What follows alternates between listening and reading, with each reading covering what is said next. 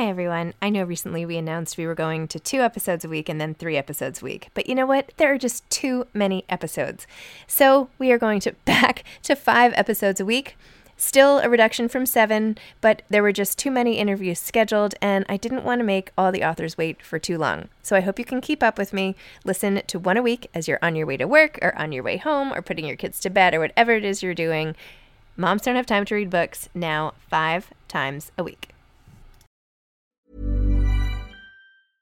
Mother's Day is around the corner. Find the perfect gift for the mom in your life with a stunning piece of jewelry from Blue Nile. From timeless pearls to dazzling gemstones, Blue Nile has something she'll adore. Need it fast? Most items can ship overnight. Plus, enjoy guaranteed free shipping and returns. Don't miss our special Mother's Day deals. Save big on the season's most beautiful trends. For a limited time, get up to 50% off by going to BlueNile.com. That's BlueNile.com. Mom deserves better than a drugstore card. This Mother's Day, surprise her with a truly special personalized card from Moonpig.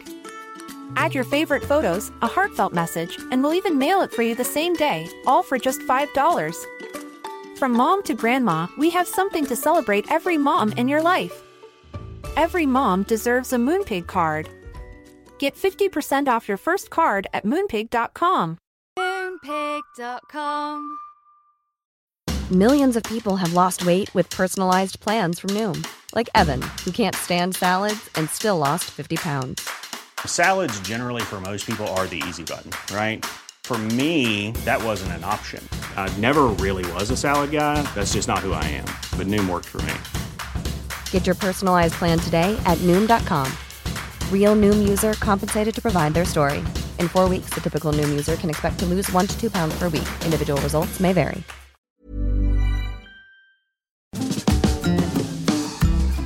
Hi, I'm Zibby Owens, the creator and host of the award-winning podcast that you're listening to right now. Thank you so much, called Moms Don't Have Time to Read Books. It is a daily podcast, 365 days a year, and each day we talk to an author about all of the things related to their career, their book, their life, and more in 30 minutes or less, because who has time? I am now an author myself, although I wasn't when I started this podcast, and you can get my new memoir, Bookends, a memoir of love, loss, and literature, wherever books are sold starting July 1st, and my children's book, Princess Charming. You can learn more about me at zibbyowens.com, but really you're here to learn more about the authors, and that is what we're going to do. Also, be sure to check out all the other podcasts in the Zcast Podcast Network. You can learn more at zcastnetwork.com and definitely check out those shows as well. Also, just a quick note that submissions for the Zibby Awards are open and will close on September 15th. Go to zibbyowens.com and you will find the Zibby Awards open submissions where we celebrate all the under-celebrated parts of a book, like the best spine, the best author's note, the best table of contents. And authors can nominate their own best publicists, best editors, and so on. There will be an in-person award ceremony in October in New York. You will not want to miss it. Go to zibbyowens.com. Michael Frank is the author of 100 Saturdays, Stella, Levi, and the Search for a Lost World. Michael's essays, articles, and short stories have appeared in the New York Times, the Wall Street Journal, the Atlantic, Slate, the Yale Review, Salmagundi, the TLS, and Tablet, among other publications. His fiction has been presented at Symphony Space's Selected Shorts, a celebration of the short story, and his travel writing has been collected in Italy, the best travel writing from the New York Times. He served as a contributing writer to the Los Angeles Times Book Review for nearly 10 years. A recipient of a 2020 Guggenheim Fellowship, he lives with his family in New York City and Liguria, Italy. He is also the author of a novel called What is Missing, which actually my husband Kyle and his team at Morning Moon Productions optioned for film. Welcome, Michael. Thank you so much for coming back on Moms Don't Have Time to Read Books for the second time. Last time for What is Missing, and now for 100 Saturdays in Search of a Lost World. Thank you for having me, Zibby. You're the best. Actually, the subtitle should be Stella, Levi, and the Search for a Lost World. That was an earlier version that went out. Because, I'm sorry. It's not your fault. It's publishing complexities, but it is very much the story of Stella and the quest for this lost world of Jewish roads. Very true. Although I'm reading it and I'm like, what is missing? A lost world? I feel like exactly. you're on the hunt for something. I don't know. I am. That's funny. I'm not, of course, I leave it to you to put that together. Yes. And the next book will be about more lost lives and lost people and lost stories. So yeah, maybe that's my destiny. I don't know. What is the next book? I know we're jumping ahead here. It's too early to say, but it's about, well, I'll tell you, I spent 7 years listening to Stella. And just as an overview, she's one of probably the handful of people still alive today who was born and grew up in the Jewish community of the island of Rhodes, which was an Italian colonial possession from 1923 officially through World War II. And she lived this amazing life in this amazing place with a horrible centerpiece when the entire community was deported in July of 1944 to Auschwitz. And I went to ask her a question one day at her apartment and went back the next week and then the next. And then the next thing I knew, almost without realizing it, 6 years had gone by. And I listened to her tell me the story of her remarkable life. And when I finished, I thought, why did I do this exactly? Because she's not my grandmother. I'm not from Rhodes. I'm not a Sephardic Jew. And then it made me think, I need to do this, with some similar acuity for some of the people in my own life. And that will be the next project. Oh. But we're here today to talk about Stella. So we'll stay to Stella. Okay, we'll stay to Stella. Yeah. I was waiting for some giveaway title, but it's fine. Yeah, no. So Stella's experience, first of all, I can't believe how well you were able to capture it. And really, I felt like you transported me into that time and place, which is what the most successful books do, right? They pick you up and drop you into another completely different life. And so not only do we live through the horrors, but that's only a piece of it. Because first you show us in great detail, as she told you, about her whole life and her siblings, her father. And you also sort of weave in all of the slow but steady changes that are coming, which for her, she wasn't as aware that they were following a pattern, just like we are not aware when things happen to us until after the fact. And she said several times, well, you're saying that from now, Michael, right? She kept exactly. Yeah, so the book in a small way, or maybe in a medium-sized way, also seeks to show the process of capturing somebody's story. I liken Stella at one point to a modern-day Scheherazade, and that's because of her very uncanny, or maybe clever and sly way of leaving me hanging from week to week and month to month and year to year, and which resulted in this remarkable relationship between the two of us as well. But it's funny, I heard you say the word slow, and I come to think about this book like the writing equivalent of a slow food, right? It's like a slow book because it was slow for me to come to understand that it was a book. Then it was a slow book to research. It was a slow story to listen to. And it was a slow book to write too. I don't think it's slow to read because it's not that long. And it's broken into 100 chapters, one for each Saturday, a sort of reconstitution of what our experience was. But I think to honor the life of a human being who's nearly 100 years old and who was born in a world that was so far away from ours, and it's so definitively ended in July of 1944. Almost no one from the Juderia, the neighborhood they grew up in, went back to live there after the war, which is just a mind-boggling thing to wrap your mind around, that you've had this incredible life. I sometimes describe it as like the Malibu of Greece, because they were beach bums, these kids. And while, yes, they grew up in a fairly religious ambiance, that was more for the parents and the grandparents.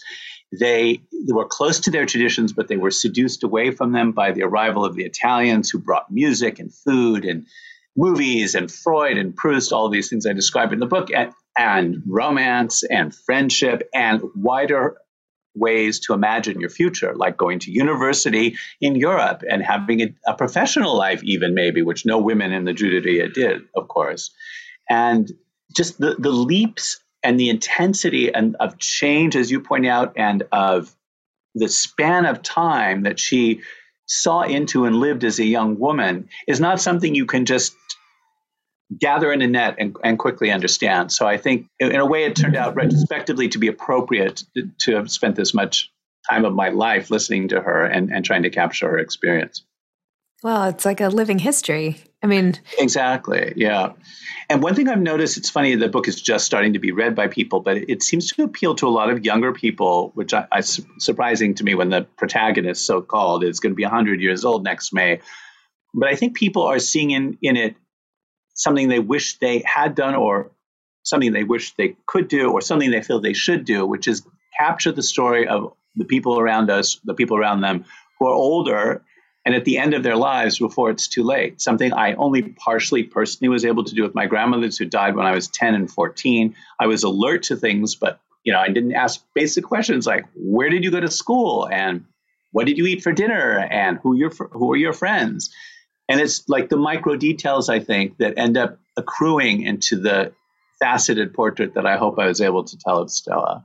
Well, I bet they're also interested. So much of the book happened when she was young, right? I mean, it was her story, even when she was going through the camps, and her story of perseverance and being with her sister, and how the two of them kind of banded together to make it through life, both during and after. And it's a young person's tale, really. I mean, if this was a movie, you would need a star who was like no more than 22, right? 20? That would only be in the first year of the multi-year TV series, actually, Zibby, because I think in a sense, I think it's funny, I really do think of Stella in a certain way as a variation on the Elena Ferrante heroine, that she's a young woman in both of and in opposition to the world she was born and grew up in. Yep. And that's always fascinating, because the expectations of women were not very high. They were starting their trousseaux at 10, and they were married by a matchmaker by 16, as her older sisters, except for the intellectual and rebel, were. But here comes Stella with a very different attitude, an openness, a curiosity, an ambitiousness, no interest in embroidery whatsoever, or cooking, or any of the things that were expected of her. And so it's an interesting window, I think, because the choices that she made or the things she refused to do show you what the traditional world and possibilities were. But then there's Stella trying to figure out her own path. And, it's impossible to disentangle or say why one person survived the camp experience and the other not. And Stella has a good deal to say about this. Part of me wants to say that it has something to do with the way she was wired as a human being, being courageous, but it's not just that, having pluck, not listening to the rules all the time, yet knowing when to listen to the rules. Mm-hmm. But all of those kinds of speculations, I think, are meaningless, as she often points out. She could have been all of those things and then simply not succeeded. And she succeeded because she was lucky, basically. Yeah. I mean, I feel like her closest call was when she was in the infirmary for whatever that was called, not dysentery, but whatever that she got from going out from being out in the rain at night. Yeah. And they sent her back to the barracks, but then everybody in the infirmary was sent to the gas chambers that day. I mean, they sent her back. Exactly. But it's a perfect example, because it was a Jewish, Dutch or Belgian physician, a woman with glasses, as Stella remembered her, who said, "This one can't stay here." Mm-hmm. So it's a collection of micro moments like that in which you could have just turned the other direction, and that would have been the end of your life. And it's very problematic to try to understand, what went on in that place. I think really all you could do is say, this is what happened to me, and to be careful of, conversations around nobility or morality. Stella said within the arc of a week, they became crooks themselves. Mm-hmm. They stole things. They traded things. They made enemies. They, bonded strongly with some people and not with others. Yep.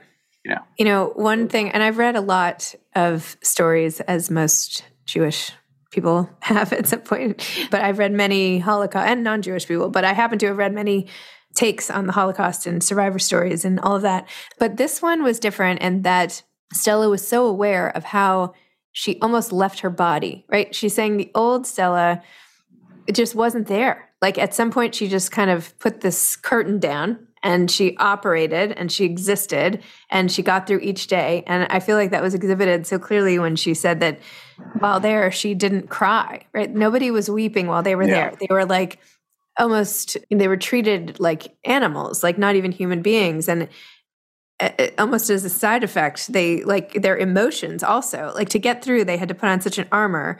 that it wasn't until afterwards that she and her sister and others could weep in sort of relief, and that she could feel coming sort of back into her body once the Americans freed the camps. I mean, it was such a clear portrait of like what defense mechanisms you have to employ to get through the most just terrible parts of your life.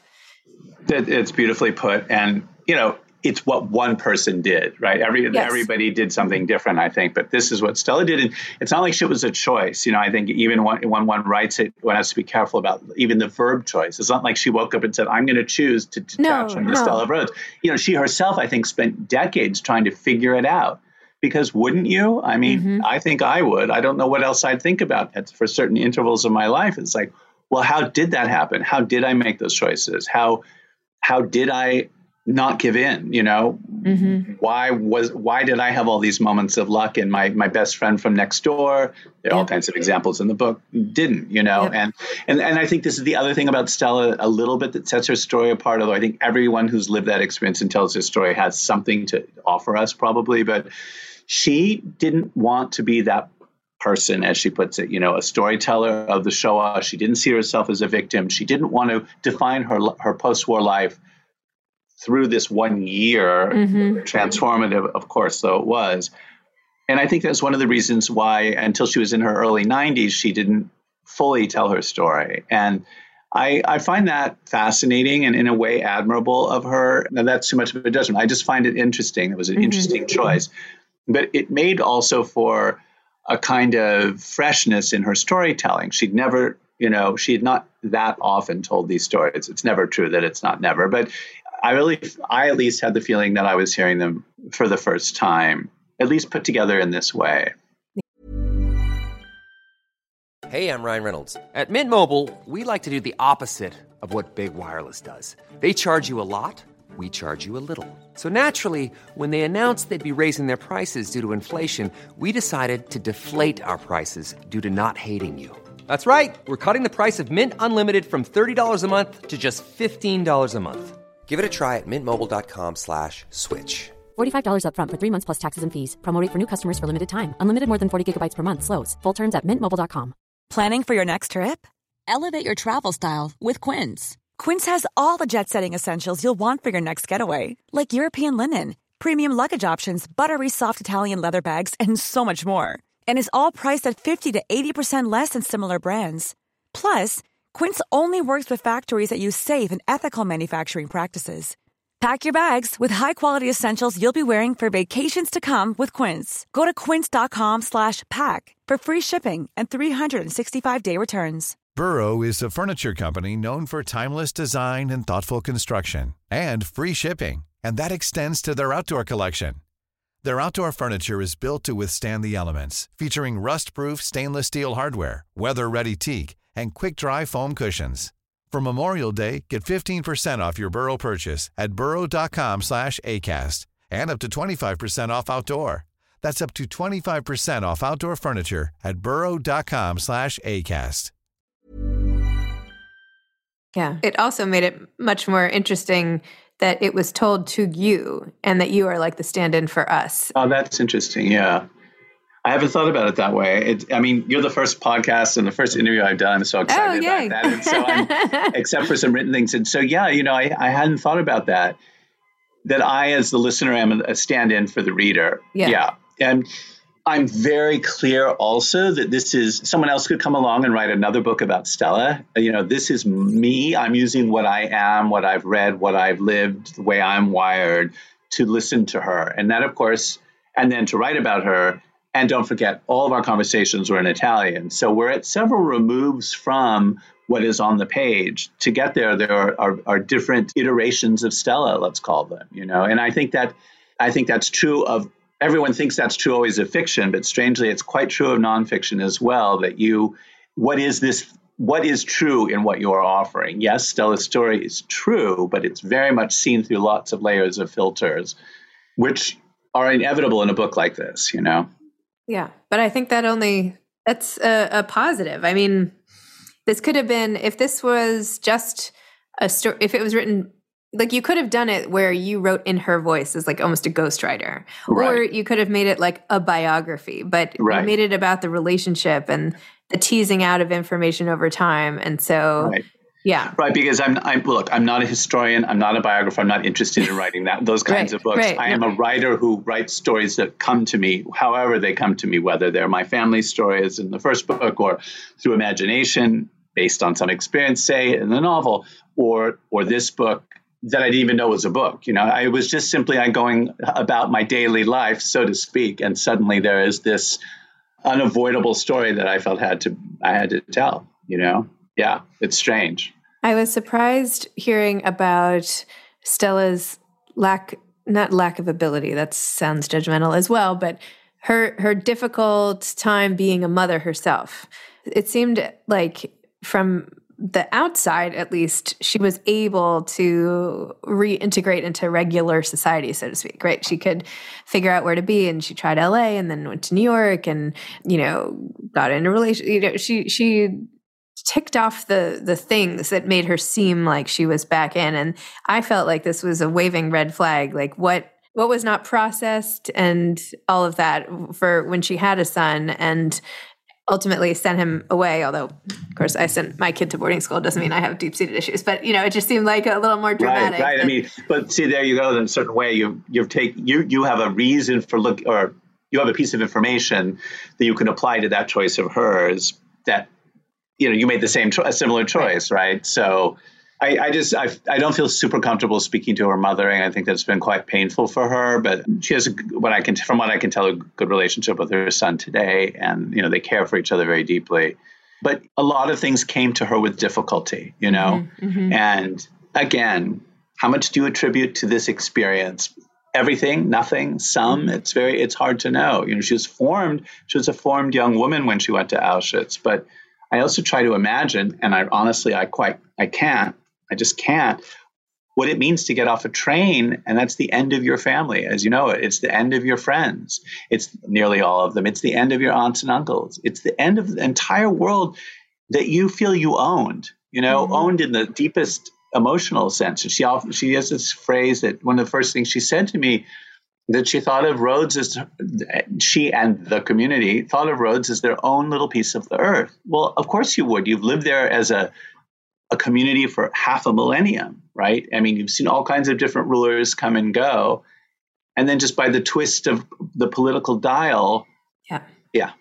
And even she, repeatedly said, like, well, this doesn't make any sense. I mean, like, why would they take us across the world when they could have just killed us here if that's what they wanted to do? Why take 1,650 people and put them on boats and trains and go on like the longest recorded journey to extinction when... Exactly. Like, I heard one of the leading scholars of the Shoah, the Holocaust in Italy, say Rhodes is the example of the extreme absurdity of the entire thing, because it made no sense strategically, economically, politically. They were already losing the war if they didn't admit it or know it, but the Allies were nearly in Florence when they deport these people. And there are many people have many ideas about why you build a machinery to that degree. It has to keep moving. You're not willing to concede that you've lost. It's still, as Stella points out, just murder us, shoot us all and bury us on the land that we belong to, for goodness sake, and because that would have been great, Yeah, that would have been great. Well, that certainly happened enough in other places in Europe and elsewhere in the world. So what was it like for you going to Rhodes with all of this information? And like, I've been trying to put myself in your shoes of feeling all that history and knowing what happened, and even Stella's shoes. Tell me about that. Yeah, the truth is that I went to Rhodes in 2015 when I had just begun talking to Stella. So unfortunately, I could come later, and I had started to put together a plan just as for the year of COVID to go back with her, which would have been the perfect way for me to ultimately metabolize this information, and for both of us to kind of finish this project like that. And it didn't happen.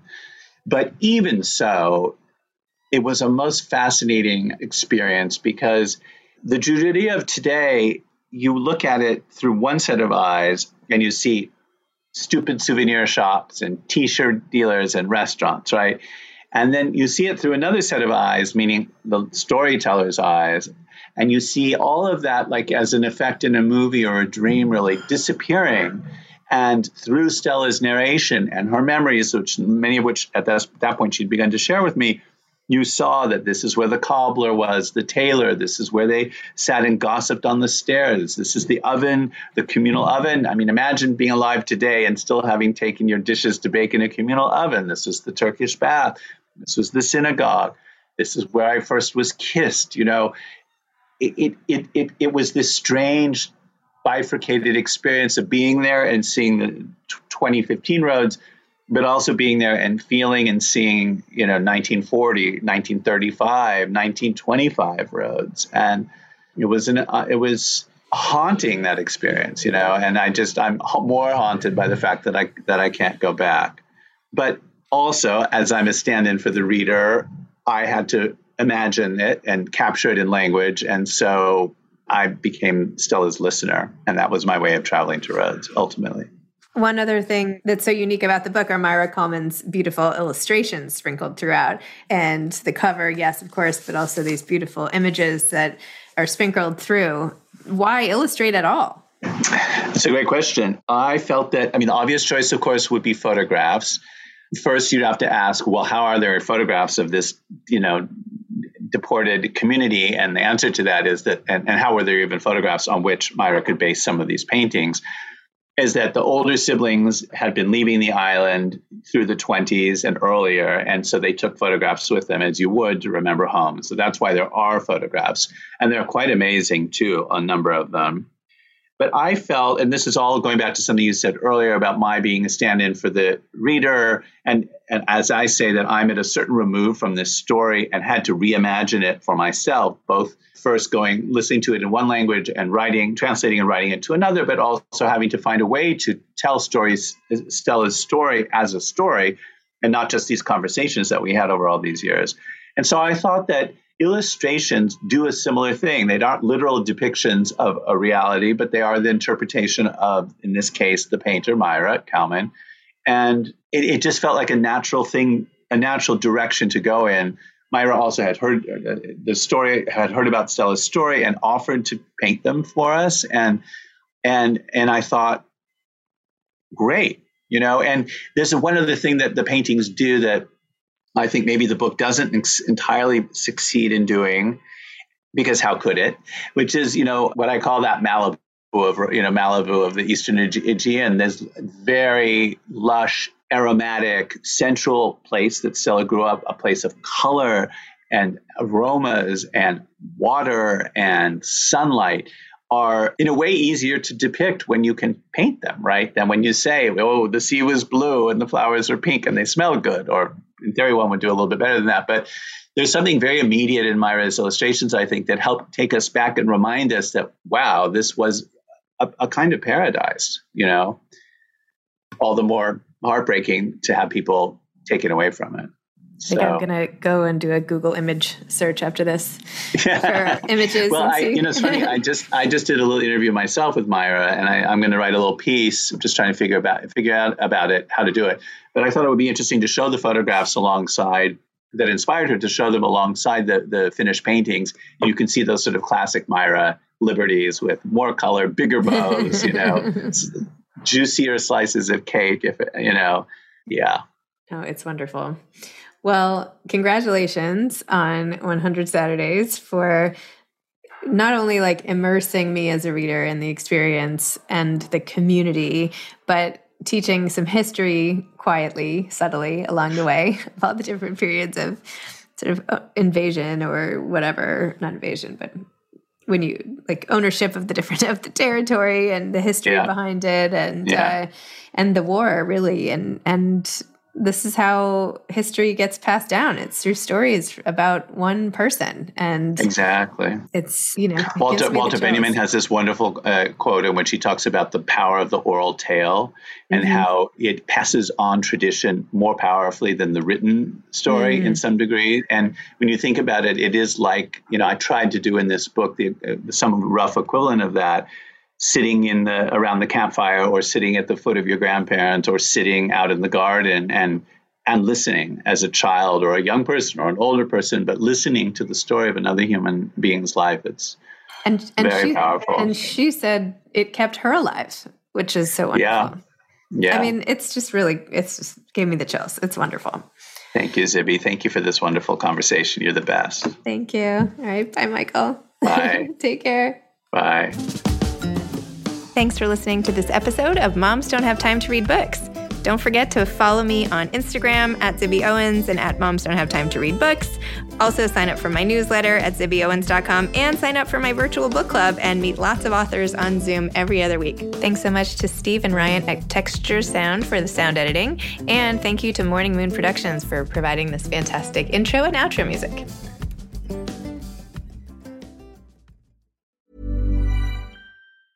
Planning for your next trip? Elevate your travel style with Quince. Quince has all the jet-setting essentials you'll want for your next getaway, like European linen, premium luggage options, buttery soft Italian leather bags, and so much more. And is all priced at 50 to 80% less than similar brands. Plus, Quince only works with factories that use safe and ethical manufacturing practices. Pack your bags with high-quality essentials you'll be wearing for vacations to come with Quince. Go to quince.com/pack for free shipping and 365-day returns. Planning for your next trip? Elevate your travel style with Quince. Quince has all the jet-setting essentials you'll want for your next getaway, like European linen, premium luggage options, buttery soft Italian leather bags, and so much more. And is all priced at 50 to 80% less than similar brands. Plus, Quince only works with factories that use safe and ethical manufacturing practices.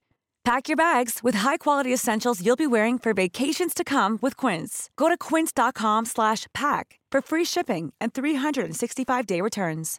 Imagine the softest sheets you've ever felt. Now imagine them getting even softer over time. That's what you'll feel with Boll & Branch's organic cotton sheets. In a recent customer survey, 96% replied that Boll & Branch sheets get softer with every wash. Start getting your best night's sleep in these sheets that get softer and softer for years to come. Try their sheets with a 30-night guarantee. Plus, get 15% off your first order at bollandbranch.com. Code BUTTERY. Exclusions apply. See site for details.